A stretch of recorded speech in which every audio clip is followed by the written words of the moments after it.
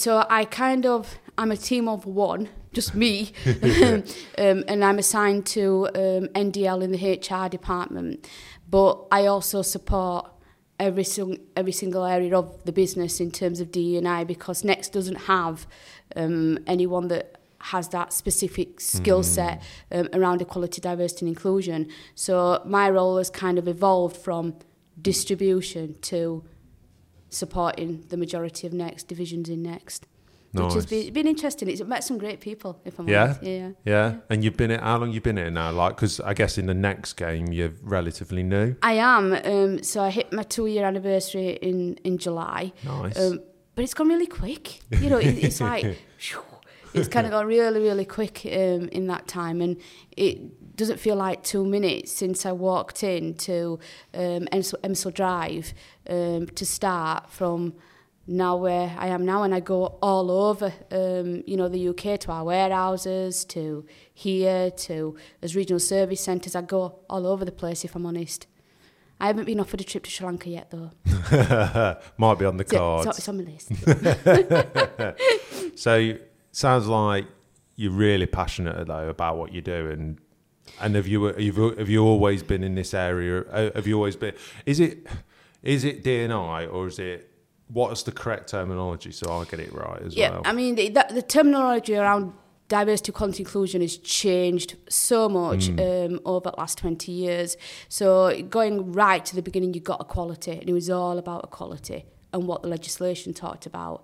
Then it was around diversity and looking at difference as a whole, because the Equality Act doesn't cover all aspects of difference. And then it moved on to inclusion, which is around everybody, getting everybody into the conversation and including everybody. But more recently, what that conversation has now moved on to is aligning all of that terminology to a point where somebody actually belongs within the structure of the organisation, the culture, the fabric of the organisation. So I mean, my role is diversity, equality, inclusion specialist. But I want to get, whether it happens in my lifetime, I'm not sure, but I want to get that people feel like they belong here. And there's some people that have worked 40 years here. There's staff in our HR team that have just celebrated their 40-year anniversary. Wow. And they genuinely feel like they belong. And there's others that are still on that journey to feeling like they belong. And that's what it's all about. Not just a select few. It's about everybody that works at Next. Regardless. Of ethnicity, age. Correct. Disability, anything, yeah. If you think about it, the biggest source of diversity that Next have got a diversity of thought. Everybody thinks differently. Love everybody. It.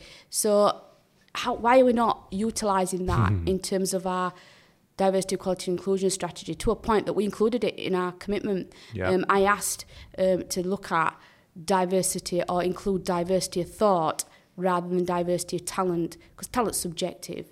And talent kind of has a bias aligned with it in that what I think is talent, you might think is different. Yep. But diversity of thought is absolutely everybody that works for this organisation. And it's what's helped us remain competitive and innovative. And if I'm honest, probably survive COVID and grown. Yeah, totally agree. You don't get all the people. Wilco's, Wilkinson's being the next one that's gone unfortunately, out of business. Yeah. But we've remained ahead of the game by taking into account that we have so many different people with so many different ideas and thoughts that we are prepared to listen. And that's what's key, in my view, to diversity. And I guess for the future as well, to keep bringing in that new perspective from that new thought process as well is just as critical, isn't it? Like, it's no point, like, yeah, it's great. We want everyone to feel belonging, but at the same time, we want that feeling to be seen from outside, so people feel like, oh, I can come and influence that. Yeah. Exactly. Prime example of that is when I joined, and a lot of organisations are kind of doing this at the minute in terms of their brand, is kind of making campaigns relatable to the consumer. Yeah. So I've really been pushing, knocking on doors, that we should be using disabled models in our campaigns. Nice. And we've started doing that, which was like an absolute win for me. Like, great, because we've done a lot of work around modest clothing and promoting that, especially during Eid. Yep. But we did the Disney 100 campaign where we used disabled models. Oh, awesome. And there's a campaign that's going out in October where, again, we're using disabled models. And for disability and disabled people in particular, we want to see people like us wearing, or us envisaging wearing clothes that Next does. If we can't see people like us, it's kind of like a missed gap in the market. But Next are now on the game with that, and I'm like, yeah, like waving the flags. Oh, dead pleased with that. And you know, especially with the Next brand as well, we are not like we don't target a certain audience as such either, do we? We appeal to so many people. We do. Like, you know, I speak to the marketing team, and it's like from when you're a baby till you're like 70 odd. We've got such a breadth of customers, so why not include that as well? Yeah. In the D&I space, yeah. Exactly, and because the D&I space is huge. It's around our consumers. Yeah. It's around our staff. It's around corporate social responsibility and our obligations around that. And it's around doing the right thing. And if we are doing the right thing, which this is why I'm so proud to have come here and to have stayed here, is that we are on the right path, because D&I is a journey. There's no end point and there's no start point. You're kind of like on a journey, and that journey may take winding roads, different directions all the time, depending on how things change. And that's what I like about Next. They're prepared to, let's get on the journey and see where it takes us. And it's, as you know, it's took us some great directions, hasn't it? Some interesting directions. Yeah, like this. yeah, exactly. Like this, like talking about, like, you think about it now. I remember, like you coming 2 years ago, and now we're having a proper conversation about it, which is great. Yeah. Which is great. Stuff like this is great. And I guess, like you say, you're involved in, so there's the Unity Network. Yes. There's the Pride Network. Yeah. We've got a specific wellbeing team. Yeah. But then more so, you've been more focusing, haven't you, on the Able Network. So what is Able at Next? Right. So when I joined, you'd got Pride that had been here for it was well established. Yeah. We had quite a number of years, and a big driver within Next to promote gender identity and sexual orientation in the workplace. Unity was on the back of that as a result primarily of the murder of George Floyd, and that actually there was no space to discuss culture, ethnicity kind of issues, which then Unity came back on. It was probably the missing link in Next. Disabled people, there are thousands of disabled people that are in the community and work for Next. So if you want to look at it, it's roughly around about 24% of the population is disabled. Of the Next population, is that, sorry? Yeah. Yeah. Wow. And that kind of mirrors what it's like outside. So it was kind of like the missing link. You had a pocket of people all over the business that was kind of disjointed in terms of they wanted a collected voice. And I was asked to work on developing a network for disabled people and for carers of disabled people. The reason being is I have done that before, and I've won awards for that in the UK and in Europe for a successful establishment of a disability network. And it was my aim to get that embedded within Next. The difficulty with it is, as a disabled person, because I am a disabled person myself, is that I had my own ideas, but I didn't want that to be a bias towards how this would look like in Next, because everybody has a bias. I'm biased towards disabled people. I'm not scared to admit that, because I tend to gravitate to people that are kind of like me, which we all do. So it was a massive piece of work to get people talking and get people involved, disabled people and non-disabled people, to see how they wanted it working in Next. And we launched in December last year, so we're coming up to his first year anniversary. We launched on International Day for Persons with Disabilities, which is a huge day for the disabled community. And it's grown, it really, really has grown to a level I didn't expect in such a short space of time, in terms of people wanting to get involved and people wanting to share their stories, because the most powerful thing in D&I is when someone wants to share their experiences and their story about being either someone from an ethnic minority background or somebody from a disabled background. But what it also did is it brought together all the staff networks. So they were all working in isolation. Right. Pride, unity, working in isolation. We now work as a collaborative team, because intersectionality is key when it comes to D&I. So I'm a disabled person, but I'm also a woman, and I'm also from an ethnic minority background. My experiences are going to be very unique to me. So there'll be aspects of unity that I want to partake in. That's why I love Sri Lanka, because my family's from Sri Lanka. Oh, nice. Yeah. Oh, okay. I wondered why you said, am I getting a trip over there? My family's from there. So you've got aspects of unity that I take from, quite a bit from the disability network that I take from, and quite interested around the debate on gender identity, which is quite up there in the media at the minute, and how we are as a business going to manage that in terms of making sure our employees still feel important and part of the next community. So yeah, Abel's been an experience. not too much to sink you into then, eh? It's quite challenging to, I mean, it's all right because in terms of the day job, I can fit it in with the day job. But as you know, from a marketing and a media point of view, you have to be on the game with this all the time to keep the engagement going. So I look after the Google Spaces area of Able. I look after the social media Yapster of distribution, and then I look after the social media of retail within distribution. And each of them audiences have got very unique issues and very unique conversations that want to take place.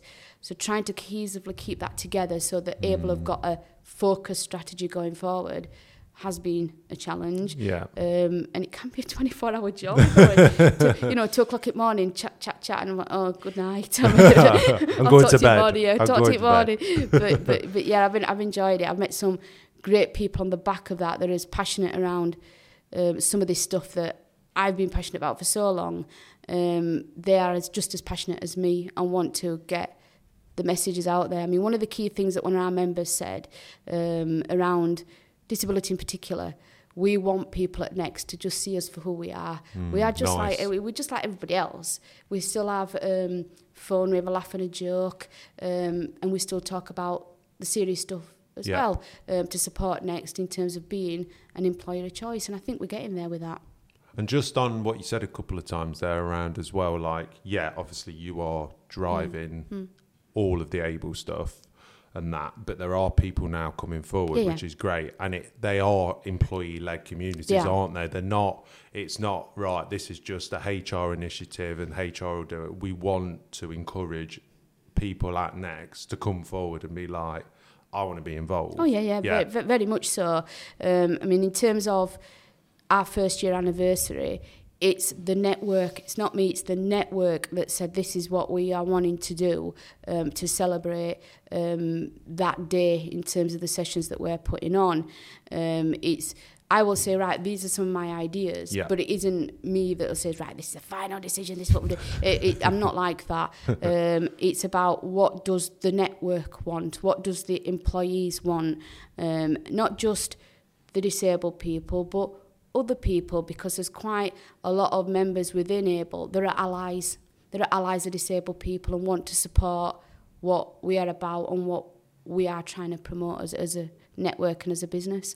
I think one of the things I noticed as well when I first met you and was really insightful and it made me think about it was when you were describing to me for the first time around what disability actually is.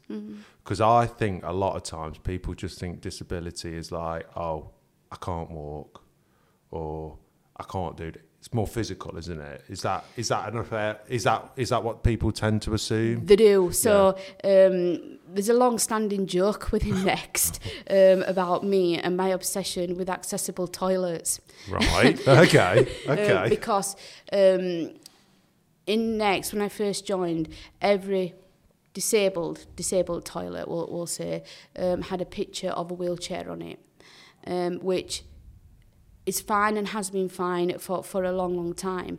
But we need to recognise and need to understand that there's only 2% of people in a wheelchair. And if you were to look at distribution, for example, you will probably won't find anybody in a wheelchair.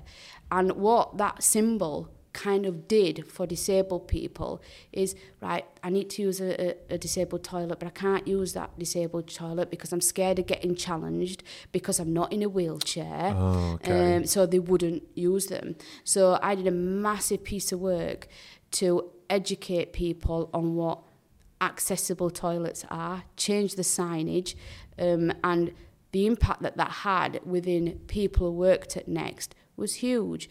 And a prime example is someone who works in retail actually said, the fact you've done this has absolutely made my life 100% easier, because this individual had OCD.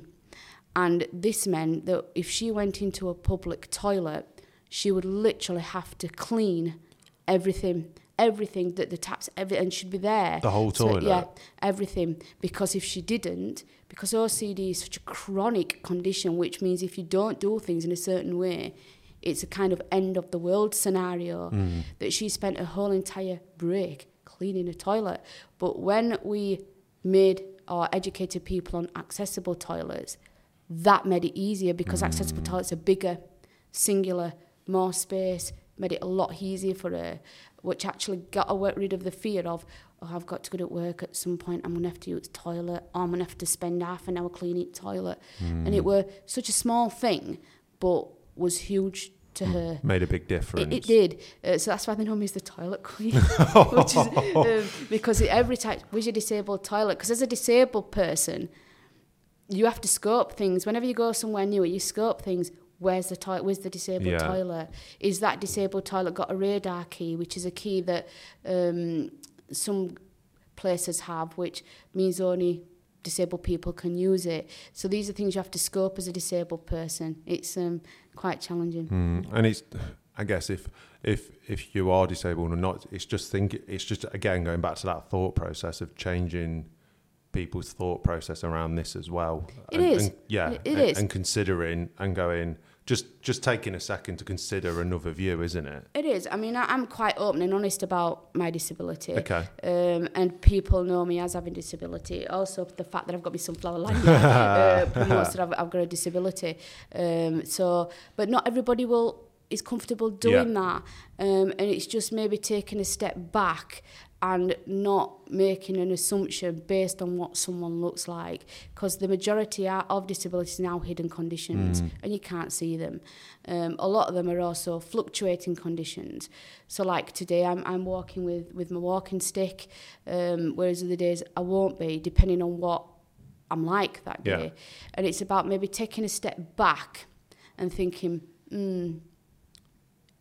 does that person need to use a disabled toilet, even though they don't look disabled? Not challenging them on that, because it's actually 9 times out of 10 someone that's got a hidden condition and needs that accessible space to do what they need to do. Yeah, it's so true. And what would you say in this like short time that you've been working and setting up the community for the employee-led community for Able at Next? What's been the biggest achievement other than obviously being called the toilet queen?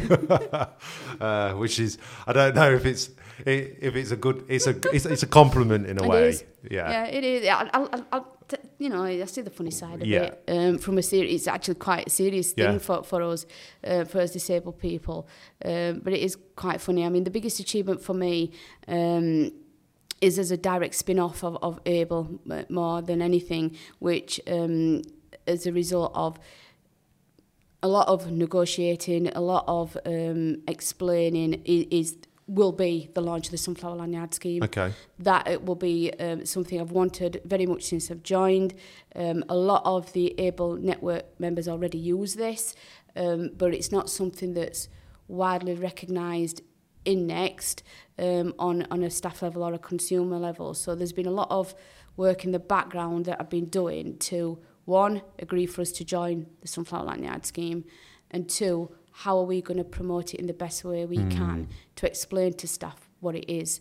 That will probably be one of. And what is it? Just if you wouldn't mind just explaining it, because like you say, a lot of people won't know. A lot of people won't know or don't know. Yeah.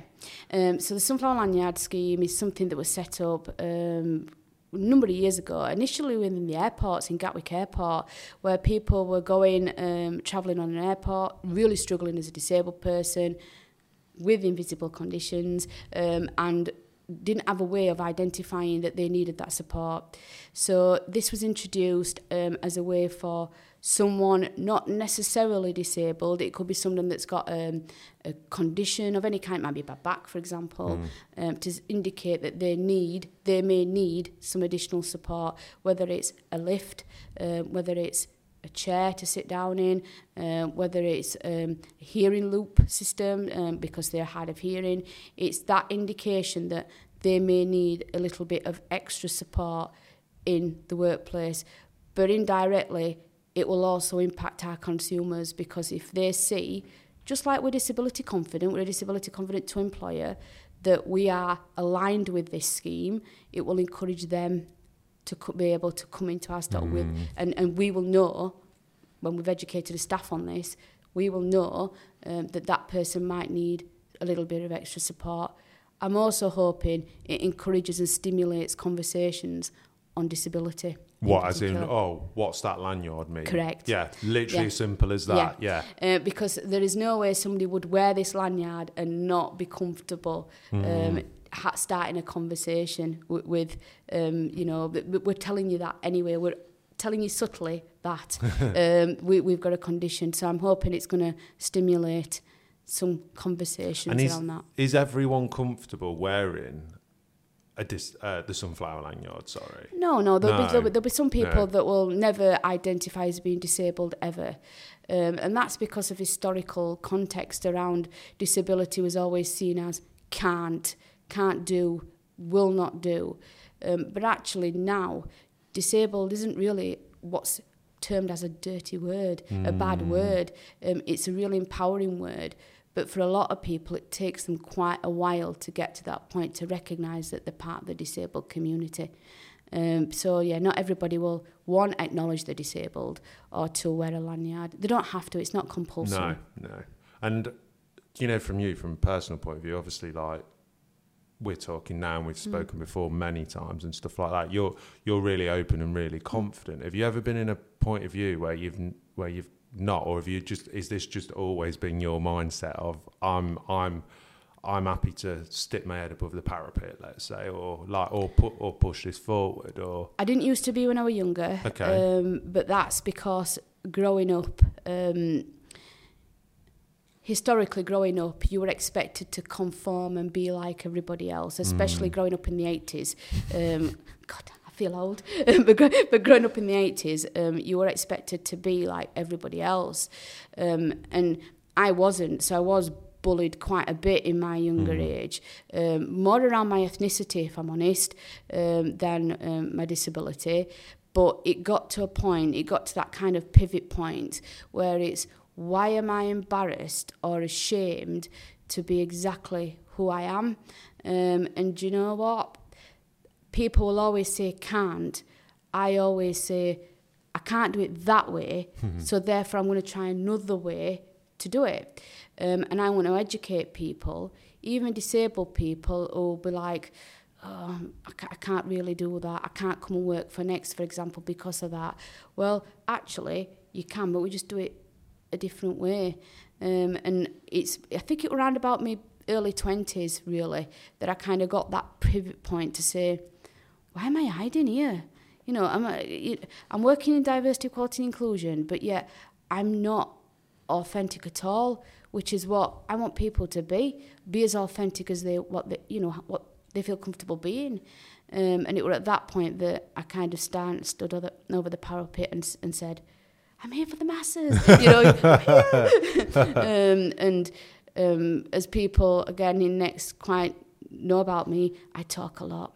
So, I talk, quite a useful lot. on a podcast, though. Very useful on the podcast. They love me at Next Radio because it's like, Anna, are you going to shut up about this? Or, you talk about things that you're passionate about, don't you? Yeah. And you genuinely want to see succeed. If I was very quiet and I didn't have much to talk about, then there won't be a point to any of this. So. No. And you can see that passion massively coming through, whether you're talking about, things you've done individually, what the network's done, what the business is doing as well. And you're coming up to the year milestone, what is on the cards for the future? Like, where's this going to go? Like, it doesn't just get to a year, does it? And go, right, great stuff. No. Like, we're done. No. So what I'm hoping, in this is kind of a sad and not sad, is that I want to encourage the members to get more active and replace me as chair. I want to sit back and watch other people develop the network, not me develop the Anna Button-Able network. I want people to take over from me who've got different ideas, different directions, different experiences to me. I'll always be there in the background and saying and advising and saying, yep, that's great, let's look at that, or no, maybe not a great idea. But I want it to grow even bigger than what it is. I also want to get to the places where I'm struggling to get to. So because Next is such a global brand, and so huge, I know there's probably pockets of the business that I'm yet to reach. And I'm a big believer that we should be reaching everybody. So I'm working with you on that. No pressure. Yeah, no pressure. So I'm wanting that, and I also am hoping on the back of some of the stuff from the Able Network that we make the experience for people who want to work for Next or who are within Next the best it can be. The fact that we are doing the partnership with Microlink, for example, that would have never have happened 2 years ago, ever. It wouldn't have even been on the table of discussion. But yet Microlink will be there to support us with the right reasonable adjustments for people who are working for us in terms of a technology kind of thing, because I'm no expert in technology. Mm-hmm. What's Microlink? Sorry, just right. So Microlink is an organisation that Next have decided to work with that will support people who require workplace adjustments, getting the right support. So, for example, someone who may be in a role that requires computer software for their disability, whether it's read-write or whether or not it's another form of software to help them do their job, Microlink are an expert in that, and they'll be able to signpost us to get it right first time, not get it right 20 times later, which it's happened, reasonable adjustments are very bespoke to people and we have to trial things to get it right. But with Microlink, we hope to get it right the first time. So we're quite excited with that partnership that's coming online. Yeah, no, well, it sounds really exciting. Yeah. And it sounds like you're not just tackling it in a one way. You're not just trying to say, right, we're trying to change hearts and minds. It's looking at the technical aspect or the physical functional aspects around any of the sites. Like you say, we've got stores, we've got 13 distribution centres, we've got Enderby campus, we've got all the contact centres, we've got other places popping up as well. So it's an exciting times, and what you tend to find is that when it comes to technology, for example, not one thing will kind of fit one person. Yeah. So I've always said this, it's always something I ask people to take away. When you've met one person with a disability, you've met one person. So you might have one person that's got dyslexia, and then person B's got dyslexia, but their needs are very, very, very different, and what they need to thrive in the workplace. But also, by working with Microlink, it opens the door to gaps in the business that we need filling. So we know because it's been widely publicised that people that are on the neurodiverse spectrum that have conditions such as autism or ADHD, for example, are absolute whizzes on computers. Absolutely come alive when you give them a computer. But yet, if we haven't got the right equipment and reasonable adjustments in place for them, they are never ever want to come to apply and work for us. So we're not able to fill that gap in the market where we may have some potential to get some really talented people in there, but because we don't know what package of software aligns with what their needs are, we're struggling. So Microlink will fill a gap in that. Wow. Can't wait for that to launch. Can't wait for that to launch. It's exciting. No, it's really exciting. And I just want to say I can't wait to see it all come to fruition, Anna. I think it's great the stuff you and the community do. And I think we all do. I think it's a team effort. I think that's true. It's, whether it's people in HR or it's, like you say, even people outside that just going, how can I support? I think it's really good. But thanks for coming on and chatting. I know I always learn loads whenever I speak to you, so thank you. As long as I don't talk too much. No, not at all. Cheers, Anna. No, you're welcome.